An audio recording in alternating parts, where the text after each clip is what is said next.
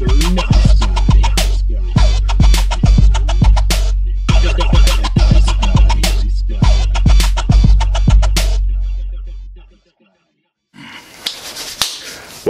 to another edition of Mr. Nice Guy. I'm Ben Slowey, and today on the show, this will be my How Have You Been series of Mr. Nice Guy. When I was here for back home in Thanksgiving, it was my homecoming series, but we switched it up a bit. We're in my bedroom that I grew up in, and we set up camp here. And joining me today is one of my childhood friends who is a soul and pop singer. I've known him since the 7th grade, and he did theater in high school, and now he is in grad school over. Are you still at DePaul? Yeah, I'm still at DePaul. Still at DePaul. Going for mental health counseling. So I'm excited to talk to him a little bit about his artistry and all the things about like why he does what he does.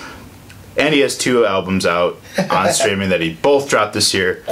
Danye Asante, welcome to the show. Well, thank you, Ben. I'm excited. You're very welcome. Might I say your outfit is fabulous. I love 90s cartoons. I feel like as I become more of an adult, Ben, I have to remind myself to have that inner child in myself. Right. So, and it's like the golden age Nicktoons. Oh yeah, like Rocket Power. Yeah.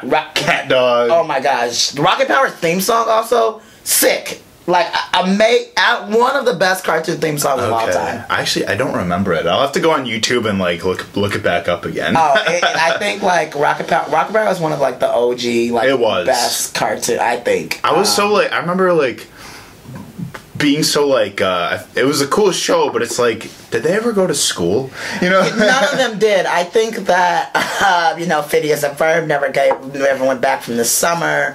The Rocket Power kids never went to school. It's interesting. It's very, very interesting. Yeah, I mean, and even in like adult cartoons like South Park, like they never get older. Stewie. Stewie never gets older.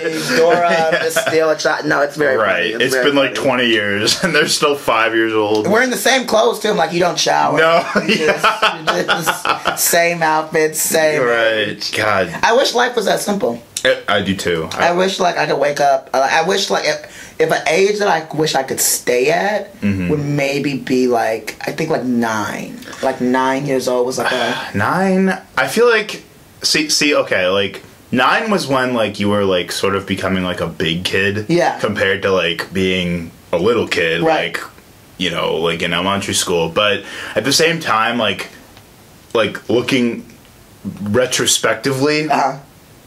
Being 9 is like that's one of the brattiest ages. I feel like I think 9, 10, 11 like is like when you think you're hot shit. That's true. That's true. And I think my cringiest moments came from like being 9. I think middle school was some cringe. 7th, 8th grade was more cringy I think than 9 and 10. I think like what I enjoyed about and I have to remind myself, and I try to tell my little brother this, like, just don't rush it. Because I think, like, when we were kids, I mean, at that age, I was like, the only thing I was worried about was, like, getting past, the level in Super Smash Brothers Brawl, or, like, what my... Like, the fact that we, like... have like some people if you're privileged enough have families that just cook meals every single day. It's like that's stressful to think to like, wow, Danya, you won't eat today if you don't cook. Like that's like so I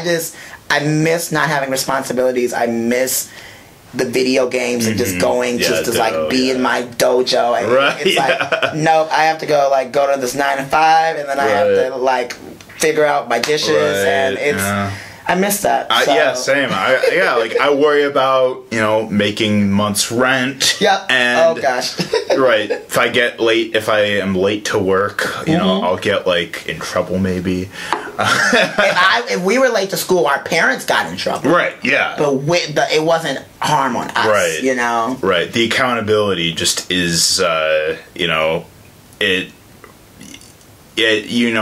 like that childlike innocence just becomes withers away, and you find yourself just, accountable for everything. Yeah. And like, I have to cook now, I have to get groceries. It sucks. I'm on food stamps right now. I was, you have to renew those though, or they'll take them away. No one told me that. You have to send your income again. Oh, yeah. I should probably look into that. Make sure that I'm up to date. Definitely don't miss, because they will the government will take away your benefits. So, no, but I hear you. I think and I talked about it in a song on my last project, but I feel like as kids, we want to be older, and then when we get to that point of adulthood in the 20-somethings, then we want to go back. It's so interesting of how the human develops. And so it's like, I wish I could go hug 9-year-old Danye and say, make it go slow. You're right. Go slow. Yeah. You don't want to be an adult. I promise. I promise. It's so much stress. Totally. So. You definitely idealize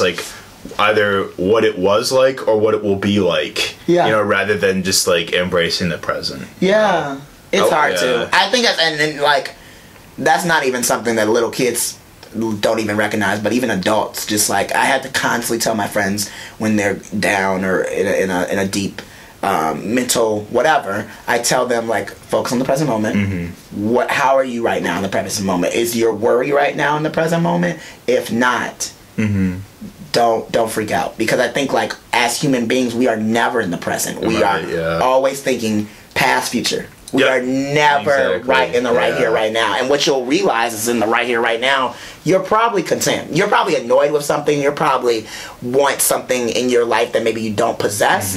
But you are probably, what's stressing you out is something either future-based or past-based. Right. And that's where the constant, tug of war between anxiety and depression, comes into play. Dreading or dwelling. Yeah. D&D. Oh my god. I just made that up on the spot. Wow. I thought it was an actual term. You would have fooled me. Oh, no. You shouldn't have said anything. Well, you heard it here. Mr. Nice Guy coined today. So what we talk about on Mr. Nice Guy, Danye, we talk love and fear, passion and creativity. I love those things. I'm glad. We're going to get into everything. And what's crazy is, I know you're making music now, making some noise over up in the city in Chicago right now, and we've known each other since the 7th grade, and I remember the first time I ever saw you actually sing, which I was it was just kind of a right place, right time thing, and this was I know you ended up doing theater in high school, that was what you were known to do, but before that, the crazy thing, the first time I ever saw you perform was at Homewood Days. Wow. That's crazy. In 2010. Oh my gosh. That's a whole 10 years ago. Yeah, literally a whole fucking decade. And you were singing So What by Pink. Whoa. And So What was written in my hair. Yeah. I wish we could have a picture and look at it. There is a picture on Facebook if you dig deep. That's still one of my profile pictures. Maybe I'll throw a graphic of the old Danye singing. Please do the So What. 14-year-old Danye. Yes, absolutely. But I was oh yeah, that's Danye, right? He was in my English class. Yeah, oh my god. And then that's also back when you were playing soccer still. Whoa, trying to conform to toxic masculinity. I had to do one sport. Oh, same. I had to play lacrosse. Okay, cool. You always have to choose one to conform to the ideas of being a man. I actually did enjoy soccer though. I think that I stopped enjoying it when I got to high school and I realized that art was what I was more passionate about. Yeah. But whoa, you threw me back though. Yeah. I think. Yeah. Go ahead. No. I was gonna say it's interesting thinking of what music was to me then what it is to me now. I think back then, all I wanted was to do the competitions, and I auditioned for American Idol and The Voice and things like that, and I think that it's interesting, and I even think those were so much fun. Why was I so stressed? Because when I think about it now, it's that was really fun. The Homewood Days. I did So What one year, and then I think that year I think I did So What first, and then I came back and I made it to the finals. I did Eye of the Tiger. which is great. And then the second year I did "And I Am Telling You" from Dreamgirls, and that was like, cool. That was a fun time. But I think that, and we talked about this being in the present moment earlier in this conversation, but I think I wasn't in the present moment when I was there, because I remember of Homa Days, I got so upset that I didn't win that I remember telling my mom I wanted to quit. This whole music thing, and I remember packing up anything that was related to music. Right. Like I had like a bunch of music games for my Wii, and I remember packing them up and saying, "I'm done with this." Yeah. And we were all, and still to this day, people are so dramatic on social media, but I think I made a post like, "I'm done quitting You're this. like, fuck this. Like, bye, screw you, Homa Idol." But it's interesting that like, I think, and I wish I could hug, I always think of Little Danye. I wish I could hug him and tell him that stuff doesn't matter. Right. And even as an independent artist now, 10 years later, people still try to do, the possessions of like what competition stuff bring. But now it's like, do you want to go to LA? Or do you ever want to win a Grammy? Or do you want to have like an expensive record deal? And it's like, no. I think like, for me, if any of that stuff happened, cool. But I think that I am so about building connections, and I think what was so beautiful about this past few years with music is that the connections I bring. I mean, something like you remembering Homa Days is like, shows me like, wow, it was like I made an impression, and I think that that's what I want to do with music. I want to build connections. I want to make people feel good. I want to make memories. But I think when you get wrapped up in winning or getting something for it, then you lose the art, the reward factor. The as they call it, the clout. Oh my gosh, that dreaded word. And it's so. I just had a conversation with somebody. Me and my friend were. I'm already working on album 3, but I think that we were talking. One of the guys I'm featuring on the 3rd album, me and him were talking, and we were saying like, it's all subjective. So why do we even get wrapped up in it? Yeah. Because it's like, some of my favorite artists, some people may hate, and some people that I also love have never even won a Grammy, or some people don't even know. Emily Sande, do you know her? I've heard of her. Yeah. Do you know that song "Next to Me"? Possibly. Sure. She is so fucking talented, and like nobody knows her. Like I think she performed like at Lala maybe 2 or 3 years ago or whatnot. But I think of people like her, and I just think of that, and you probably have artists too that you love that people don't even talk about. Most of what I listen to, like no one that like follows, like commercial music or media or anything, like have no idea, like and I don't blame them. It's just they, like you said, like they've gone the independent route. They work with smaller record labels, or they just they're just doing things that may not be like totally like what's hot at the time or as accessible, but like to me, like you like what you like, you're influenced by what you're influenced by, and that's the whole beauty of art in itself, is like how others relate to it, like how how it builds community, it makes people feel less alone. It's like a critical way of expressing an idea or a feeling. And like you just said, like I totally, like I was super hard on myself too. Like when I was little, like when I was younger, in elementary school, like in middle school, like in high school, but at this time I just kind of like didn't give a fuck, and I just coasted through it. But shut up, I was so opposite. I feel like now I'm like, don't give any fucks, but I feel like I gave so many fucks all the way up to 18. Oh yeah, I mean some people definitely still did. I think that I was just more concerned with like fitting in at this in high school, but like when I was younger, like I cared so much about my grades, and like I felt like I had to be the smartest person in the room all the time. I put, I would like, I was actually getting straight A's at one point in my life, believe it or not, which is like such a like radically like insane idea to me looking back. Well, I believe you're a straight A student. Well, in 6th grade, but but like no, I would. I would get bent out of shape if, like, I wasn't put in, like, the gifted classes. Yeah. You know, the highest level classes. Yeah. Or if I, you know, like, if the kid next to me, like, got a better grade on me, got a better grade than me on a test, and I would be like, I would automatically, like, be so harsh on myself and think I'm stupid or think that I'm worthless and that, like, why, like, what's my worth, what's my value if, like, I can't be, like, someone that's, like, smart and therefore is placed societal value on. Yeah. Because, like, you're so fed that agenda growing up that, like, you need to do really well in school and you need to be, like, you need to study if you're going to be successful in life. Yeah. But here we are now. And everyone's at the same playing field. Right, exactly. Like, yeah, like, and, like, intelligence is just such a, like, you know, subjective way of describing, like, what somebody is good at. Because, like, like, you know... It's a social construct. 100%. You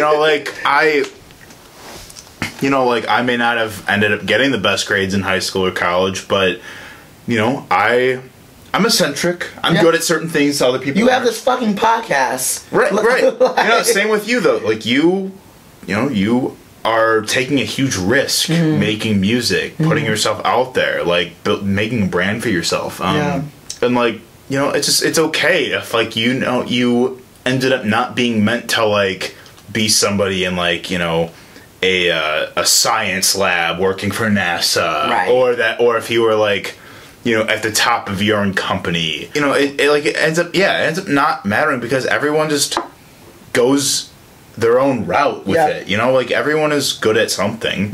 And some people like that is discovered at an earlier age than others, which is totally fine. But a lot of the people that I ended up, like, gravitating towards, like, some of my best friends, like, whether they're from here in the Chicago area or back in Milwaukee, a lot of them, you know, either didn't go to school or they dropped out. And it's like, at that point, it's like, school doesn't even matter. It shouldn't define your success or how you perceive, like, how smart you are. Or how successful you should be. Absolutely. You know?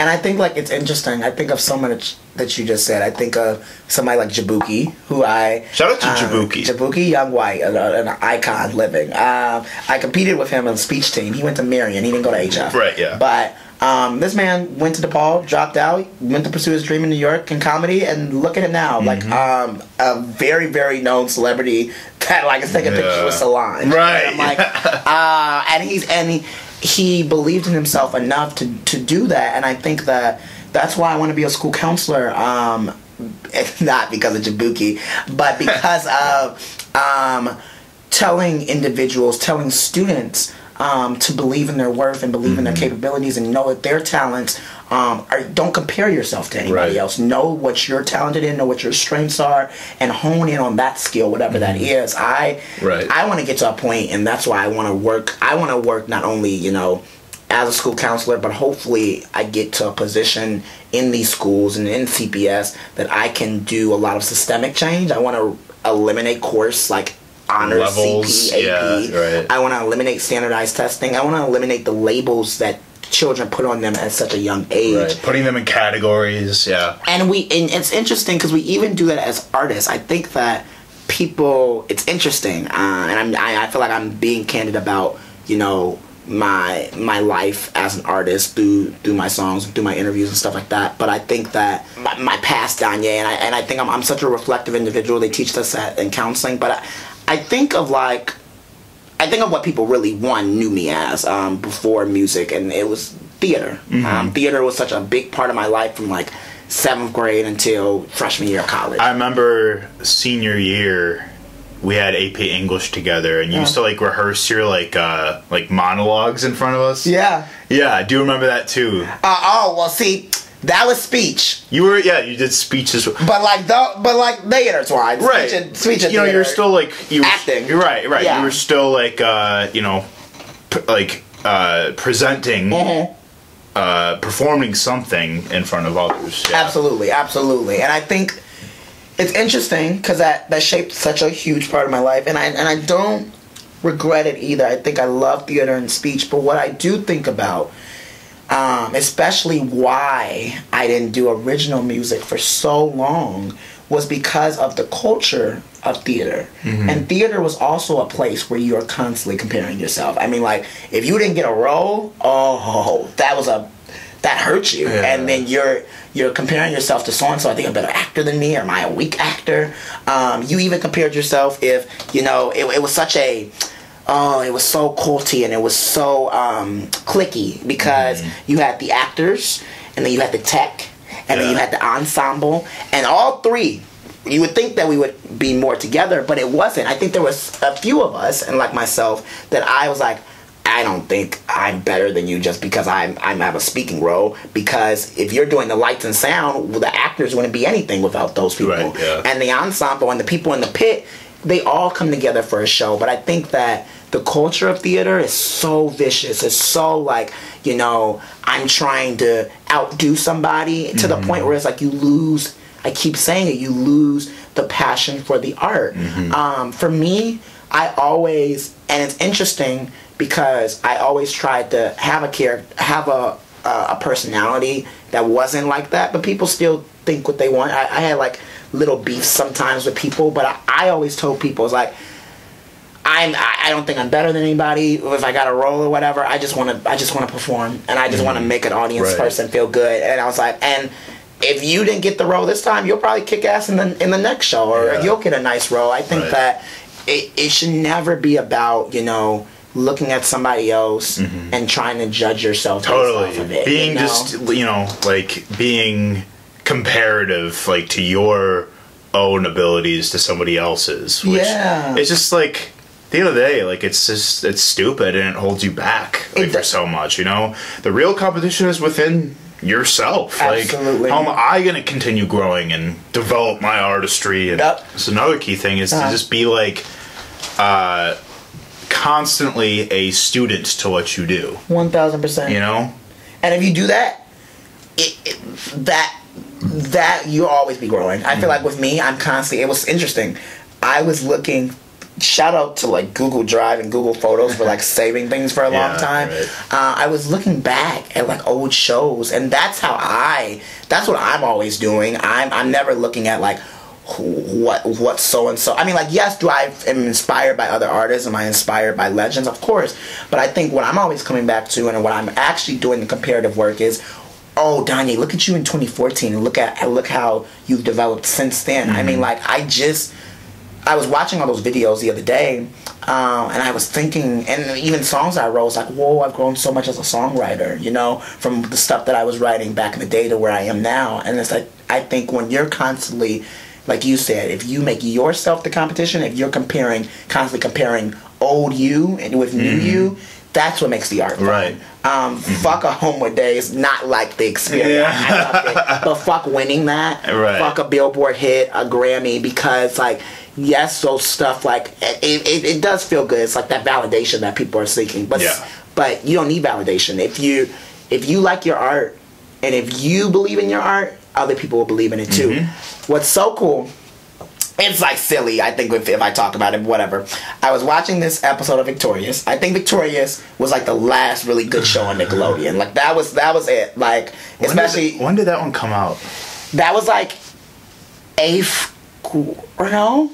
Was it 8th grade? I kind of just fell off. After like 2007, I think I stopped watching Nickelodeon. Did you watch Zoe 101? Do you remember that show? Yeah. So that was like, Victorious kind of was a spin-off of that, because Victoria Justice was on Zoe 101, and then she got her own show. So like, that was like the last... I do remember that, bookend of like good Nickelodeon, in my opinion. But I think that... Fair assessment. There was an episode, the first episode of that show, and like, I think it's one of the first or second episodes, but it's called The Bird Scene.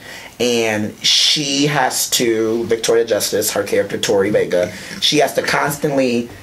she's constantly repeating the scene because her teacher keeps on saying she's doing it wrong. And the reason why she kept doing it wrong was at the end of each scene, she would be like, was that good? And the teacher would be like, nope, you got to do it again.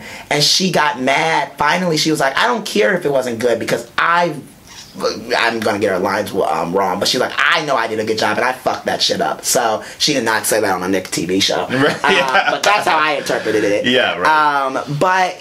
And then the whole class starts clapping. It was like, you finally accomplished the bird scene. And what the teacher was, and shout out to like that, I mean, like he was like a fake acting teacher, but like all acting teachers should be like that teacher in the show. He was telling her, that's what it is about this art. As long as you believe in it, as long as you did well, don't ask people, was that good? Was that, what, did you like it? Right, yeah. And I think that I always go back to that because, you know, I think my first 2 albums are very different experiences. My first album, I think I was needing so much validation of like, I want to know what people thought. I need to know if I did good and this and the other. But the second one, I liked it. With me and my producer, we liked it on our own, yeah, you know, and so and I think that made it better to release it because it was like, regardless if people hate it or whatever, I love this thing. I am streaming my own songs because I like it. So it's like that's what it's about. And then people, I think now, with regards to artistry, they fuck with authenticity. They fuck with confidence. I mean, look at people like Lizzo.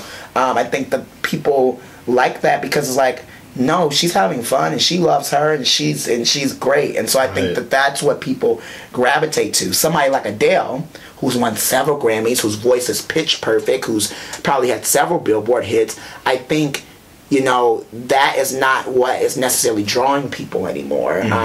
It's more about who are people, who they are, and how much do they love their art and make other people feel that love when they're doing it. That's what it's all about. Oh yeah, of course, 100%. Like, yeah, like the tide is turning with how people perceive, like, you know, their favorite artists in relations to like the industry.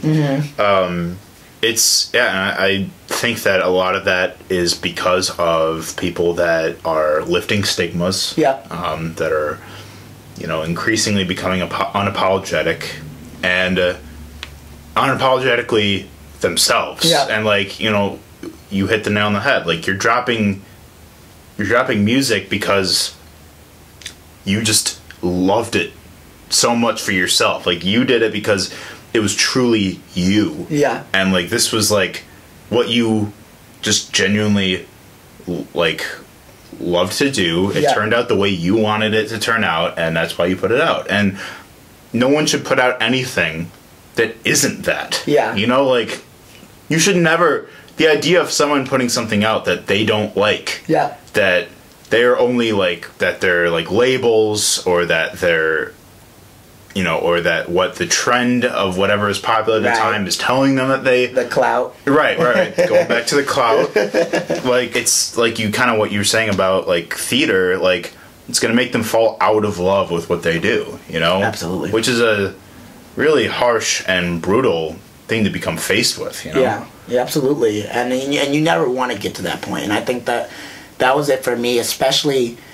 I go back to this, and I tell people this all the time. And I like that. I think like I want to say too, I liked my first album, but your first is always it comes with different, you know, battles and insecurities and stuff like that. But it's still you finding your sound and your style and, you know, your voice. What works and what doesn't work. Yeah, 1000%. And I think that like what I love so much about the second project, a little bit more than I'll say that a little bit more than the first one, was that. When I was first creating it, it was literally just self-care. It was literally like me going in the studio because 2019, like I said, it was an amazing year, but it also had some downs and some loops. And I think that I went in the studio, like, beyond my actual therapist, music is my therapy. And so, like, even what I've had, like, this week was, and the holidays always bring, like, you know, seasonal depression and different triggers and for people. So this week I was even writing some songs, but, like, I think what I do now, it's not in the mindset ever of I'm making a hit or I'm making something to get this many streams or whatever. I'm making all of my art for the rest of my life first for me, and I think that it was so therapeutic with the Flaws and All experience that I created. It was such a thing where like we just went in the studio and I told him the idea and how I was feeling in the moment and what I wrote, and then we got to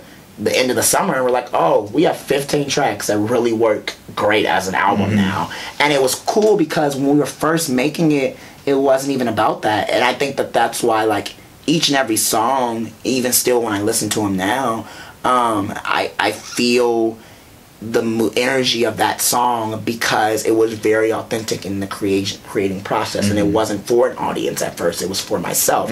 And then when I became, and I healed, quote unquote, because healing is a continuous process. Right. But when I became comfortable enough with letting people in to that story, that's real. I wanted to release it to the public. But I think that you should always do it for you first. And I think, like, if it always comes to you're doing this because you just genuinely love it, then people will fuck with that. And I think that, like, that's why I fucked with the album more. I think a lot of other people fucked with the second one more than the first because it was just more authentically me. And I think that that's what I want to do for the rest of my life. I think like I experience life, write a song, and that's it. And bada bing, bada boom. I think I'll never be sad now as a singer-songwriter because it's about my experiences and sharing that with people. Totally.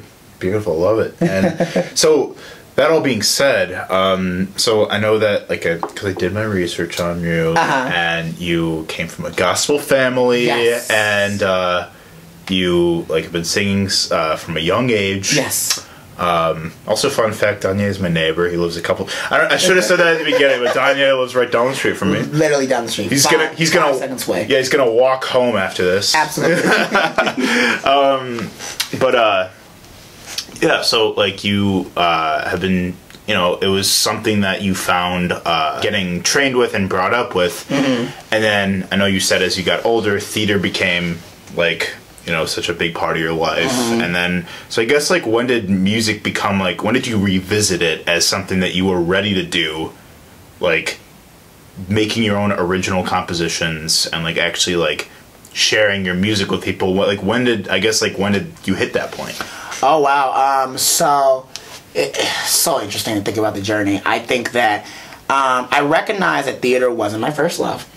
I think that it was always my second. I started off as a singer at a very young age. Shout out to Miss Pike. She gave me my first experience. Shout out to Miss Pike. You know, all right. She gave me my first solo. Who Could Imagine the King? And without her giving me that great platform at such a young age, who knows what I would have been. But it's interesting when you say that because, like, for so long I was doing other people's material. I was in choirs. I was in theater, and theater were performing other playwrights and other musicals that have already been written. The singer-songwriter aspect of who I am now, I actually started, this is fresh because I was looking at all the videos on my Google Drive last night, but it started with open mics at DePaul. So DePaul had this thing called Thursday Night at the Lounge. Oh, okay. And it was a place where, and not just for, like, singers, but poets performed, comedians, magicians. It was one show where, like, I was headlining, but, like, there was a magician right before me. I was like, this is fucking dope. I was Damn. like, I think that's where, honestly, like, concerts, that would be so dope if, like, you're going to a concert, but then, like, as an opener, not like another singer, but some magician. I think we should do that in this next new decade. Like, bring other art together. Right. Like, Totally. Like, why do we have to go, like, to a comedy show and then a concert? Like, bring all of that. Make it multifaceted Show. Right. Anyway, I was at it started there at this thing called Thursday Night at the Lounge, and I performed with my buddy Miguel. The universe is so interesting because I just bumped into Miguel after not seeing him for, like, a few years before this interview on the train, and we were catching up about, like, that experience of performing together. And we used to do covers to rap songs, but I would sing them. So we did this cover of Trap Queen where I sang it. I did see you post this video, yeah. And I was thinking, I was like, that was one of the very first experiences where it's like, it wasn't still original my work, like, it wasn't my words, but it was original composition. Like, we changed up how Trap Queen, how Fetty Wap raps it, we sung it, and he acoustically played guitar. And then there was another standout performance that we did where we did Hey Mama, Kanye West mixed with, before Kanye West was problematic, Hey Mama mixed with the song that he does with Paul McCartney, Only One. And we did a mashup of it. And then we did, I think Miguel may have played for this, but we did Beyonce Partition. Oh. And we did that acoustically. Classic. But we started working together and doing original composition of other people's songs, and then I think that confidence of people fucking with that at open mics made me want to do the original stuff. Now what's crazy though, I always had it in my back pocket. I needed that confidence to finally bring it out there. But what's crazy, I was writing songs back in HF. I think that one of the first songs that I really wrote was senior year. And 2 songs. One of them was called Try, one of them was called New Leaf. But I wrote that senior year of high school, and I think that I've always been a songwriter because I'm always, like, it's always been my therapy. It's always been where I go to find, to heal from the stuff that I've been through. Find solace. Yeah. And I think that, like I told you, I think the thing that held me back was the theater environment, that theater group that I hung out with, because it was like, it made me feel like, the reason why I didn't want to release stuff for so long was like, oh, well, I don't have like such a, pitch perfect voice. Like my voice is raspy, and my voice is, it's deep and, it's kind of nasally. And so it was like, I don't hit like every single note. I can't read music. So I kept saying things that I can't do. And this is why you can't be a singer-songwriter. But it was those experiences at DePaul, which is like, one, I realized I'm not tone deaf. I can actually sing. I don't have a horrible voice. But it was beyond that. It was recognizing like what being a singer-songwriter is stepping out of that box and being creative and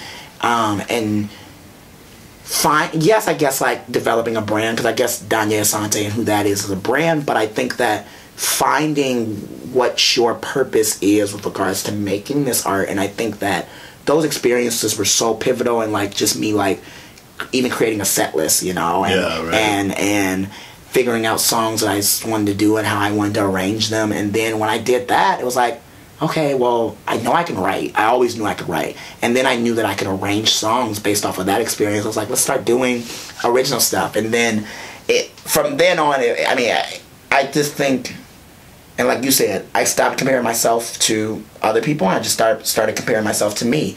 And I wanted to keep on getting better as the years and years went on. So at first it was being with Miguel and doing covers. Right. Then I started actually performing with this guy named Malcolm. He's so dope. Nice. Shout out to Malcolm. I love that man so much. And he was a part of this African drum group at DePaul, because DePaul had every group that you could think of. Any college does. It has any club that you could think of. Right. So he was part of this African drum group, and I was like, yes, I want to perform with him. I was like, I think that would be so dope. And so we started doing some of my original stuff accompanied with his drum. And then, he's so, and we talk about this to this day, he's like, you've grown so much from those experiences. But I was like, but if it wasn't for you, and accompanying me, I would have never even gone to where I am now. Mm-hmm. But I started with him, and then I eventually had to figure out, I was like, okay, I know now I want to make this music, like I want to put it out. But I had to find a producer that I fit with, and that took a while. Mm-hmm. Like finding, because the thing that I realized too, and it was kind of like watching interviews with other artists as well, it's like when you're in the studio, especially if you're writing songs that are very connected to who you are, you have to be with someone that you trust with those stories, and that you feel comfortable, because then you're not going to be your full self in the studio, and then the music is not going to turn out to be what you want it to be. Someone who you know well, and they know you well enough where you can like really like build off of each other's feedback and whatnot. And that's probably why the first album wasn't like as my favorite as the second one. I like both of them, but I think the reason why I liked the second one more was that I was back and forth with producers with that first one. Like some of the tracks came from one producer, and some came with the one that I currently work with. His name is Linus. Shout out to Linus. Shout out to Linus. I love that man, and I think that I started out with Linus, and I should have stuck with Linus, but Linus sucks at answering his phone. That's get it together, Linus. That's actual truth. He will be like, you know what, that is true. But we had started working together on this song called "Let the Flicks Fall," which was like the first song I ever released, and people bit onto that one. But I did that, and I remember I was like, whoa, I had so much fun. And that was when the Danye Asante thing came, because I remember just saying Danye Asante, and I was like, oh, that's it. That's a name. I was like, and my middle name has always been cool. I don't know why I didn't think about that for a long, but you're figuring out your identity and figuring out stuff. Yeah, so, certainly. But I started out with Linus, and then I switched over to the producer, and I won't name who that was, but like it just wasn't there. You know, the connection wasn't there. The whole everything that we've been talking about, what art means to me and what it meant to him, were two different things. And it was hard because he was also a singer, right? So I think that comparative nature started to happen with both of us, and I think that, you know, and he wasn't as invested as creating an album with me, because I think that he was focused on his stuff too and his own band. So I had to find someone, and that's why I went back to Linus, who was passionate about getting this material out there, but also just made me feel as comfortable as possible when I'm making it. And ever since me and Linus reconnected, I mean, we reconnected at the beginning of beginning of this year. It's weird. Beginning of this year. Then it's fast year. Such a fast year. Whoa! It's so much happened. But we reconnected, and the first single that we put out together, reconnected, was the song called "No Answers," which is still probably one of my favorite songs I've ever done. And here we are now, 2 albums later with this guy. But I think it's been a journey. It's been a journey in the sense of figuring out who I am as a singer-songwriter, finding that confidence that got taken away from theater, and then experiencing life. I think that you can't write about things until you have enough, you know, life experience and enough time to reflect on it. And I think that's why I released everything when it was, because I was like, okay, I've experienced this, and now I can write about it and talk about it and genuinely feel it. Because the thing about me, too, when I'm writing songs, I also think about the performance aspect. And I was like, I don't want to be up there performing something that's not Danye, or not where he is at presently. So, and that's where we are. That's here we are. And now we are tired. I'm burnt out. Shoot. After this week of you know, getting to do this with people that I only see once a year. I'm gonna get some rest. But yeah, you've had a very incredibly monumental year with all the content you've dropped, and you know, you did a lot of singles too. You know, Daddy. Whoa, such a fun song. Yeah, Ghost. Also a fun ass song. Both. So many fun singles. So yeah, going into 2020, you know, what do you have in store? We are, oh man, I'm not gonna say the album title, even though it's already been created. Sure. Because I want it to be such a surprise. Totally. But album 3, is gonna be great. I love it because the thing is, I tell people this, it's interesting that I'm always thinking of what's next, even when something has just came out, because people are probably like, oh yeah, you have to, yeah.